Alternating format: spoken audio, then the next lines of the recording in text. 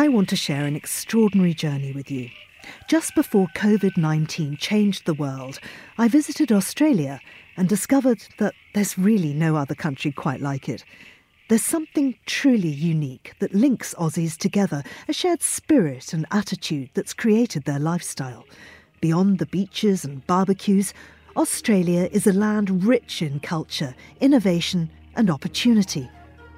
Once travel becomes a reality again, it needs to be experienced to be fully understood. And I promise you, it's a place that will stay with you long after your visit. Join me as I explore. Australia, a country envied for its warm climate, beach-going lifestyle and world-class food and wine. It's a land of dramatic landscapes, from the bright copper hue of the red centre, to the white sand and turquoise waters of its endless beaches, to the rainbow of piercing colours found in its native flora. It offers cosmopolitan cities, relaxed coastal towns and outback communities where you can take yourself away from it all and be 100 miles from anyone else. The rare privilege of a true escape.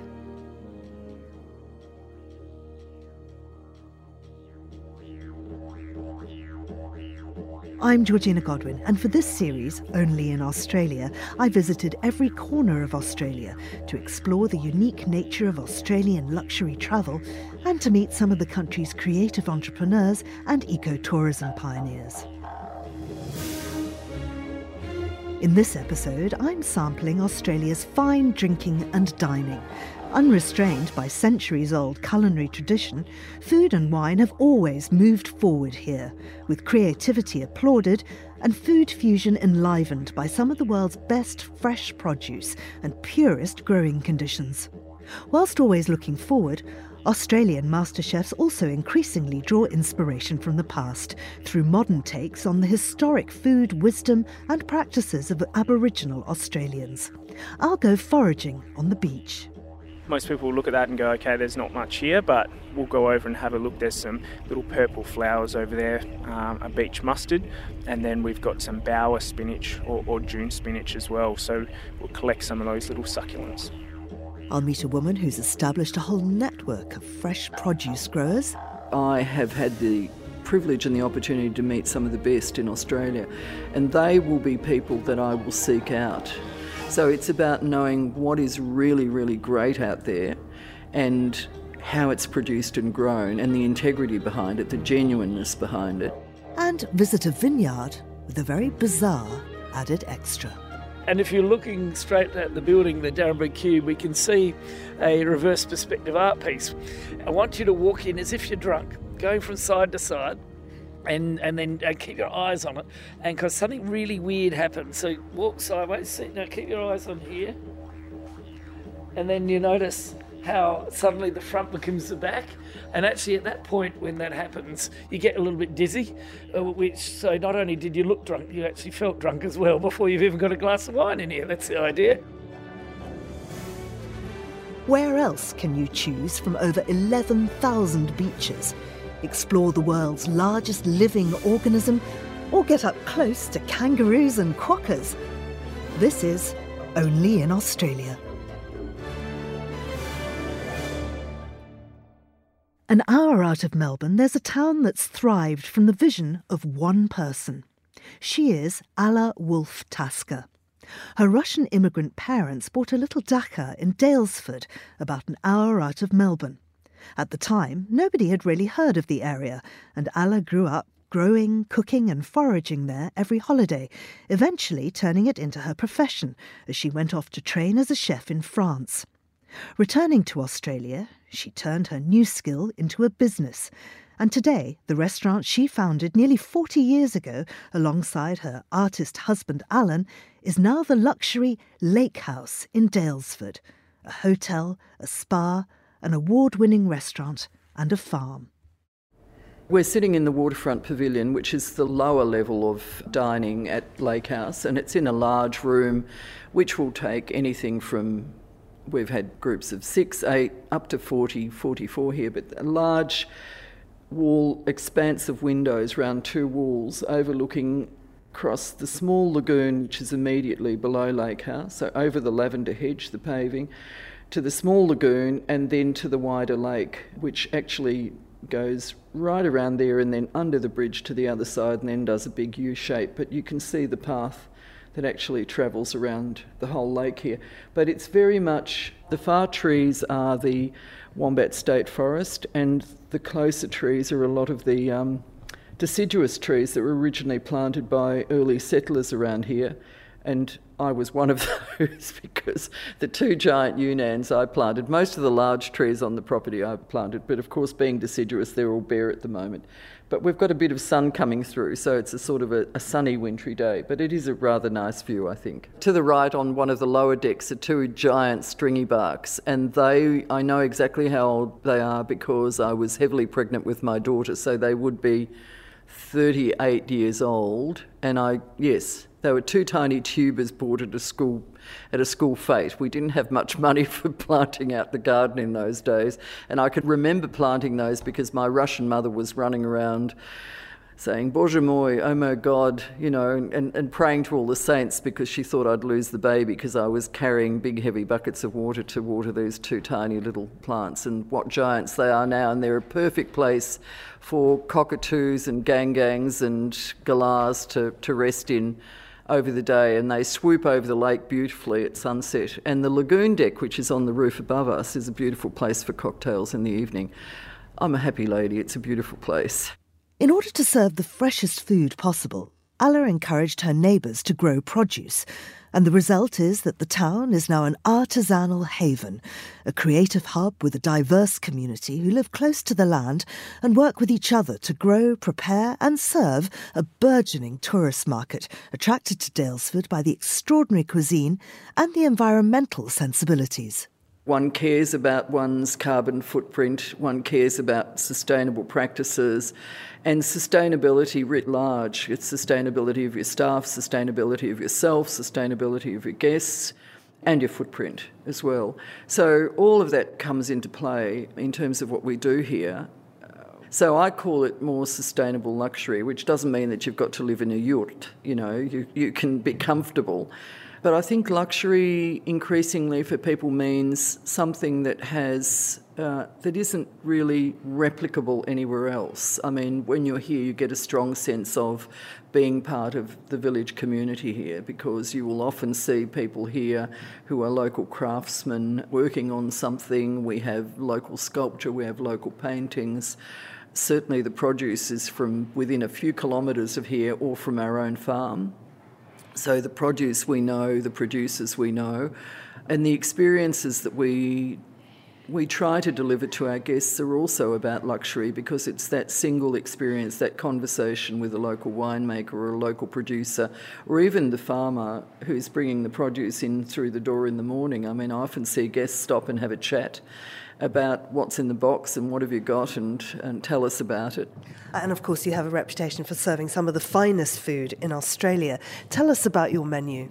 It's about knowing what is really, really great out there and how it's produced and grown, and the integrity behind it, the genuineness behind it, and the honesty and the passion behind it, as well as using a vast amount of local produce. So obviously all the fresh produce, the grown produce would come around here. 97% of the fruit and vegetables, well, the vegetables and the herbs at the moment are coming from our farm, and the rest, a lot of it comes from small local suppliers that we know around here. Alla's waiting staff told me all about the wine and food pairings. So it's a sake from Nara, outside of Kyoto in Japan, or a Junmai Omachi sake. The Junmai is a classification with regards to the polish of the rice grain, and the Omachi is the variety of rice used. The reason we've chosen this, it's got some nice umami notes, a little bit of citrus, and match nicely with the kingfish. So this is the first wine of 8, I think it's going to be in total, and this is going with the Hiramasa kingfish and white kimchi. Indeed. Tomboy Hill, Ballarat. This is a Chardonnay vintage 2016. A great example of what's being done with the Ballarat terroir, mild climate and rather heavy rainfalls. They produce grapes of great concentration, and this is all hand-picked, rather a small production, and it produces wines that are mostly mineral, but this one has gone through a little bit of French and old and new oak, a little bit of butchery, a little bit of richness on the palate, and subtle acidity through it.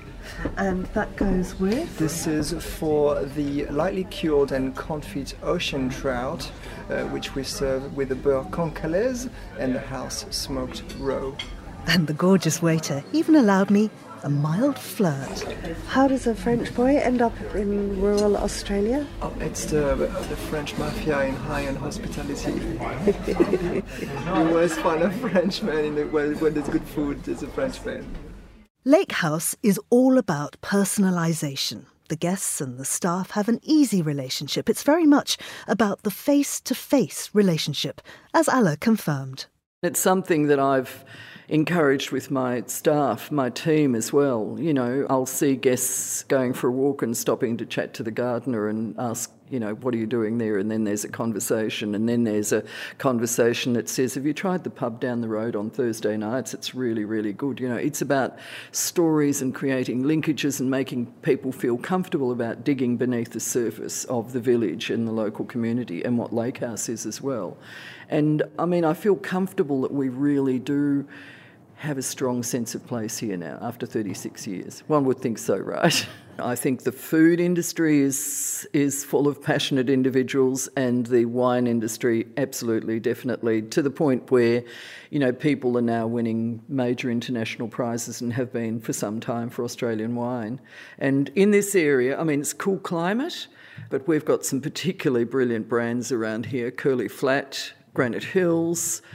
We've got Bindi, small boutique, hard to get. We've been working with local winemakers for ages. It was important for us to have what we call our Lake House house wine, but to have it at absolutely top quality. So we chose particular winemakers to make that wine that we would brand with actually Alan's beautiful labels on the bottles. But it had to be as good as their best wine, and I think we've delivered that. The food and beverage manager took me down to see the wines. So we're heading down to the cellar, which is, the most kept wines here at the Lake House and in Victoria, pretty much. So beautiful, this long polished table and candles. And then, how many bottles of wine do you think? We have about just under 15,000 bottles of wine on our wine list, with just over 1,200 different wines from all over the world. We're talking about Australia, obviously, New Zealand, America, and a lot from Europe. The local produce is used in creating meals, but some of it's also incorporated into the spa treatments.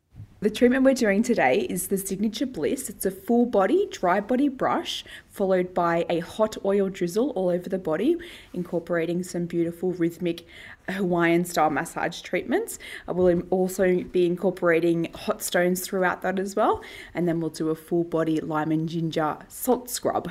And then after that, we will wrap you up nice and tightly in a cocoon. We'll do a beautiful facial massage, scalp massage, and then you'll have some time to spend in our Hydrostorm shower, which is right there. Before leaving Daylesford, I thought I'd get a taste of what might be in store for me on the rest of my Australian adventure. Welcome to your tarot reading. I'll get you to take the cards in your hands and hold them between your palms. Close your eyes, take a breath, and just reflect on your life. And when you're ready, give them a big shuffle, and we'll look into what they have to say to you. So it looks like you're going on a journey, and things will be changing for you. Things certainly were about to change for me. There could hardly be more of a contrast between the very practical Alla Wolf-Tasker and Chester Osborne, a fourth-generation winemaker from the rather eccentric Darrenburg in McLaren Vale, South Australia.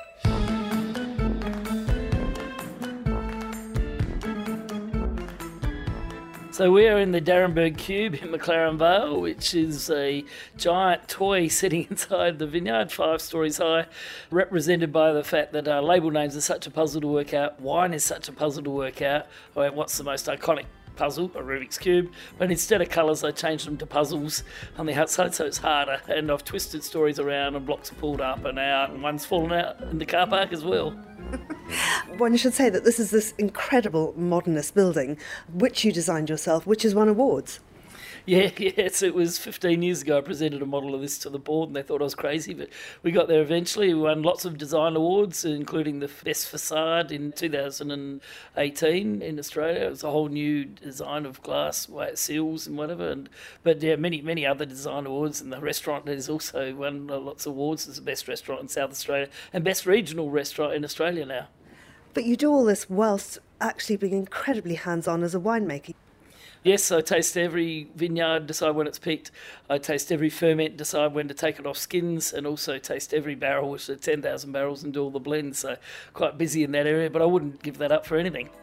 So anybody coming here, what are they doing? They're coming here obviously to taste the wine. They can do that. They're here to explore this incredible building with its really quirky artworks, most of them done by you or Salvador Dali. They're also here to taste the food, as you say, one of the best restaurants in the country. Yeah, the restaurant is magical. Everyone walks out of here like it's the best place they've ever been to. It's very surreal and things are not what they seem, quite Heston Blumenthal-like. And then we do beautiful wine matching where you can have a d'Arenberg versus a European wine at the same time, and for quite a bit of fun.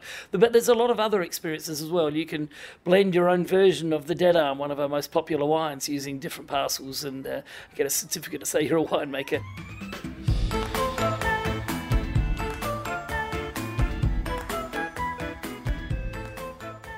And in terms of the food, I mean, I know there's one dish that's actually from a 3D printer. Yes, we're the first restaurant in the Southern Hemisphere to be selling 3D printed food. So we do a lemon meringue pie that has been deconstructed and has two elements that are 3D printed, the meringue part and the white chocolate part. In terms of the wine itself, it has some fabulous names. Oh yeah, we've got 76 different wines made from 37 grape varieties, and we have wines like the Dedarm, the Cenosillicophobic cat, which is the fear of an empty glass, which we suffer from in this industry, the Arthur Zagoraphobic cat, another cat wine, but this one's the fear of being forgotten, and there's quirky names like Apotropic Triskadiophobia being the fear of number 13, comes from 13 acres, Apotropic being the warding off of evil. By drinking this bottle, you'll ward off the fact that it's actually 13 acres and you'll forget and you'll be fine. Chester, we've been talking a lot about luxury during this series, and I wonder what you feel the ultimate luxury is for you and for anybody visiting here. Just the building for a start. People, when they've seen pictures, go, oh yeah, I thought it was going to be good. But when they see it in real life, they realise how amazing the curves and the way everything moves and the way it sits, and it floats in the middle of the vines when the light is the right way around, because it's all mirrors that are set back in. They don't realise that there are 7 rooms down there in the bottom area, the Alternate Realities Museum we call it, where everything has these different realities, and the 360-degree video room where there's a 30 to 40 second video of each of our label names, which is quite challenging and interesting. There's over 100 art pieces everywhere, so people find it quite intense and often say to me that I really need to go back and be maybe in a very good frame of mind to absorb another 10% more. I just can't stress how extraordinary it is. Every single corner is filled with something unique. And frankly, on that note, I need a drink.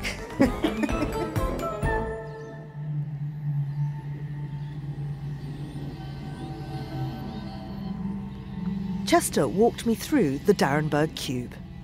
So that's the sound for the vines, basically. So there's a little weather station just over here, and we're measuring 8 parameters of weather, and it's coming out as real sound, as the real whatever the environment is right now, which is quite cold and dark and quite a stiff breeze. So it's a sort of gruesome sound right now, quite eerie. When the sun comes out, it has a lot more happiness. And actually, as the rain comes, there's another little background sound, which maybe is one of those little drops you can just hear there. And if you're looking straight at the building, the d'Arenberg Cube, we can see a reverse perspective art piece where we can see the fermenters and basket press and whatever. And as we walk in, I want you to walk in as if you're drunk, going from side to side, and then keep your eyes on it. And because something really weird happens, so follow me, and so walk sideways. Now keep your eyes on here. and then you notice how suddenly the front becomes the back. And actually at that point when that happens, you get a little bit dizzy, so not only did you look drunk, you actually felt drunk as well before you've even got a glass of wine in here. That's the idea. Mind you, I have just come straight from lunch. You're the same as me then. So this introduces the gallery, we call it the museum, the Alternate Realities Museum, because when you have a glass of wine and I have a glass of wine, we have a different reality depending on what we know in wine, of course. Of course, the whole idea of a giant toy in the middle of a vineyard is also an alternate reality, and the weather is sound and everything else, these gnomes over here. Told you it was eccentric. You can see over here as you walk in, there's a giant cow, well, actually life-size cow, standing on his tail with a heap of horns, hugging a polygraph. So this is to represent our viticulture, because we are organic and biodynamic. We're the largest biodynamic grower in Australia.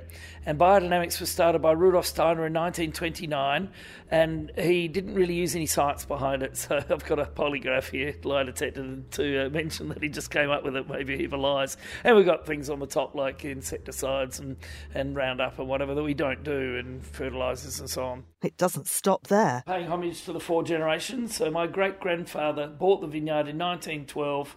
So he's actually up here in the part that's not finished, tending the vines. My grandfather built the winery in 1927, so here he is with the crusher. My father introduced the red stripe label in the 1950s, and I introduced loud shirts. That's my contribution to D'Arenberg. And there's more. If you look down the corridor, you can see a picture of myself dressed up as Willy Wonka. It was in all the media back a while ago, and I'd made this with 6,000 little caricatures of our label names. So every one of our label names is represented there to make this collage of my face, basically. We ended our tour on the roof terrace. So we can see here the sea across to the right-hand side, about 7 or 8 kilometres away, and the cliffs. Well, if it wasn't raining, you'd be able to see the cliffs over there, and the bay over there, Aldinga Bay. So we can see all of the southern half of McLaren Vale from this side. We can see all the northern half of the other. So we can pretty much see all of McLaren Vale from here. With my art and wine adventure in McLaren Vale coming to an end, I headed interstate, this time Western Australia, and the coastal haven of Dunsborough, around a 3 hours drive south from the region's capital city, Perth. We have a travelling restaurant called Fervour. We travel all across Australia, and we fit everything into this truck, which is behind us at the moment. This is actually the very refined version of what we first started with. We had an old 4-door Datsun Ute that had done 400,000 kilometres, and now we're in a small truck. It's all self-sufficient. We have 8 different batteries in there, a huge amount of solar panels, everything that we need for a dinner. So all our own water, crockery, glassware, cutlery, tables, chairs, linen, all our cooking equipment, all the food. And basically we could drive out 500 kilometres into the desert and hold a dinner right there if people would come out. Our focus is on native Australian ingredients, so you won't find lamb, pork, beef, tomatoes, carrots, cauliflower on the menu. It's all kangaroo, emu, marron, honey ants, yolk, curlew, bloodroot, things like that. And because we travel so far, we'll use what's in that region. We get to a location, and majority of the time, the day before, we try and spend a day out on country with the traditional owners to, learn about the ingredients, but also about the country that we're on and the stories behind it. Tell me where we are now. So we're just up from Meelup Beach in Dunsborough, Western Australia. This is just a little, a quieter beach along this stretch. All the way along you can find nice little gaps to yourself and have the beach to yourself. So what we're going to do now is go foraging. Yeah, so in Western Australia you do need a licence to harvest native ingredients, and we always ask for permission from traditional owners. So today we'll go along, we'll pick only what we need, but yeah, there's a lot of coastal herbs along here, and we have some beautiful bushland right behind us and a lot of granite rock. So there's the whole heap of ingredients here that will just tie into the menu today.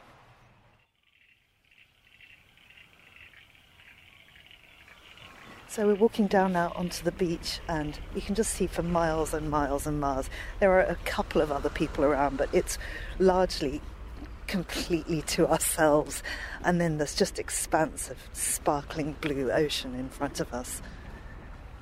So, from here, I mean, a lot of the time people will look and go, all right, well, there's nothing edible. And I used to do it for a long time. I grew up surfing, and I didn't start cooking until I was in my 20s, and I only fell into cooking through surfing. But the whole time I'd been walking past all these edible foods, all these ingredients. So for me, that's, I guess, a reason why I tie in the native ingredients and foods that are found along the coast, because that's where my cooking sort of started. Most people will look at that and go, okay, there's not much here, but we'll go over and have a look. There's some little purple flowers over there, a beach mustard, and then we've got some bower spinach or June spinach as well. So we'll collect some of those little succulents.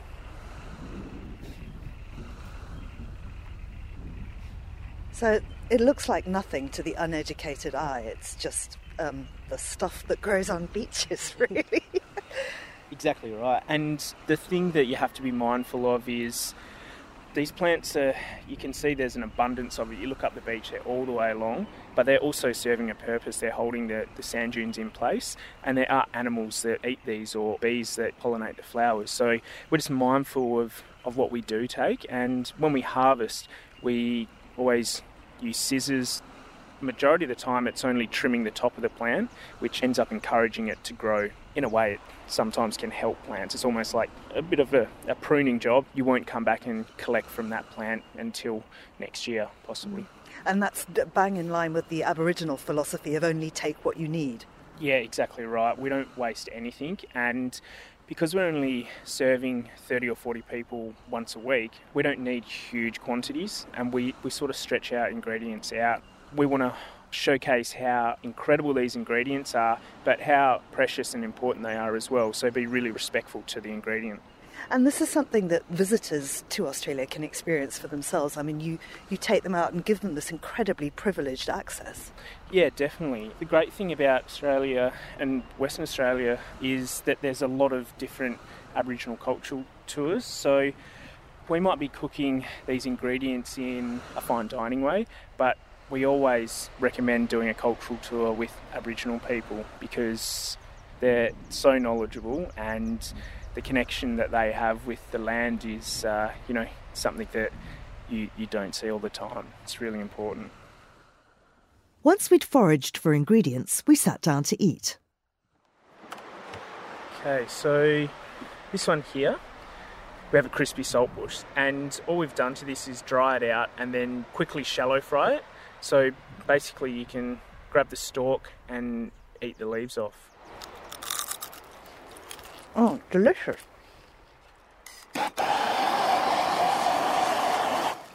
And what's that you're doing? I'm just torching it with I guess you could say, a flamethrower. So you're drizzling that on the barramundi which you've flamed. Yep. Shall I try it? Yeah, please.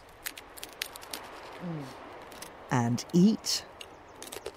Some dried and cured emu. So when we do our emu dish, we just trim the tiniest bit off the end, and then we cure this with a native, it's probably about a 7-spice mix, dry it out into, it's almost like a jerky. And yeah, basically it's just so that nothing goes to waste. This dish is, I guess, based around the beach. This is like a little salsa verde, and we've used June spinach, saltbush, samphire, and then some of the stone crop through it. There's a little bit of chilli in there, and then we use a Geraldton wax vinegar as well. And eat. Oh, delicious. This one's a hands-on dish. Open the paper bark up, season it to your liking, and then drag the tail through the garbage puree and eat it with your hands. And don't eat the paper bark. Don't eat the paper bark. It is edible. It's totally fine to eat, but it's just there as a cooking vessel. And eat. While I'm cooking some kangaroo over there, this is a little damper or bread course. And finally, pudding. We've got some muntries here. There's just a bit of cultured cream in the bottom. Some muntries, which are found along the coast, down in the south of Western Australia. They're almost like a Granny Smith flavoured sort of tart, But these guys have 5 times the antioxidants as a blueberry. And I mean, a blueberry is renowned worldwide as a health-promoting fruit. So I love these guys. And this is a little ryeberry jube to finish off. I hope you're probably not going to be able to eat it. As we digested the enormous and completely delicious meal, I asked Paul about doing everything from churning his own butter to making his own salt. We do want to do everything from scratch, and we do really want to use the best ingredients. We don't like taking shortcuts, and logistically that can be a little bit harder, but we believe that the end result is well and truly worth it. You've just cooked me the most extraordinary meal. Everything in it natural. There wasn't a man-made thing in there. And we also drank from booze that you've actually produced yourself. Now tell us about that side of the business. We've worked with a few different people in regards to helping with suggestions on ingredients that go into alcohol. One of them being Beer Farm, where we do the Native series, and we've got about 6 different beers with them now. And also the gin from Old Young's, the 6 Season gin. This is really about sustainability. It's also about mindfulness. I mean, even down to the crockery. Yeah, so the crockery, we have a whole bunch of handmade plates and bowls and slates from a lady. We sat down for a day. She learnt about our business and we sort of discussed the ethos. She showed us a whole bunch of plates, colours, textures, designs, and then we worked on that together. She's designed a whole bunch of plates and bowls for us that are unique to Further, and she won't replicate them for anyone else. So just going through that whole process of making our crockery is really important. I think that's what we're trying to do, is give people a really unique experience. So every little detail is considered, and we don't want to be just like the restaurant down the road. We want to be doing something totally different. So when you think about that, we look at every tiny little detail we can.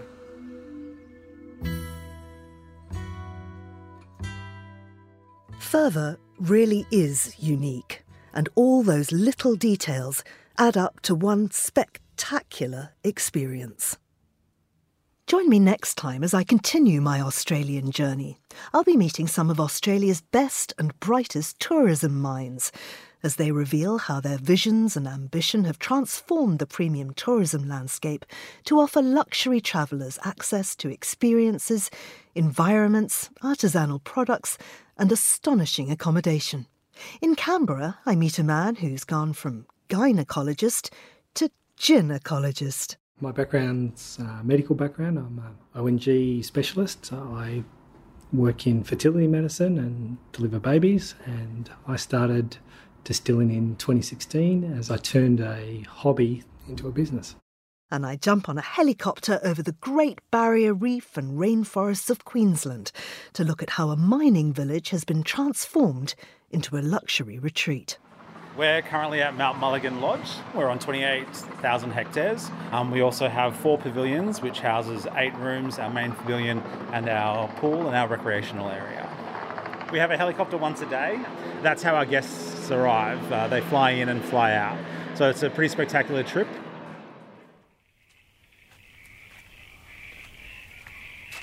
My name's Georgina Godwin, and thank you for listening to Only in Australia. This podcast was brought to you in partnership with Tourism Australia. To find out more about some of the luxury experiences I've mentioned, head to australia.com.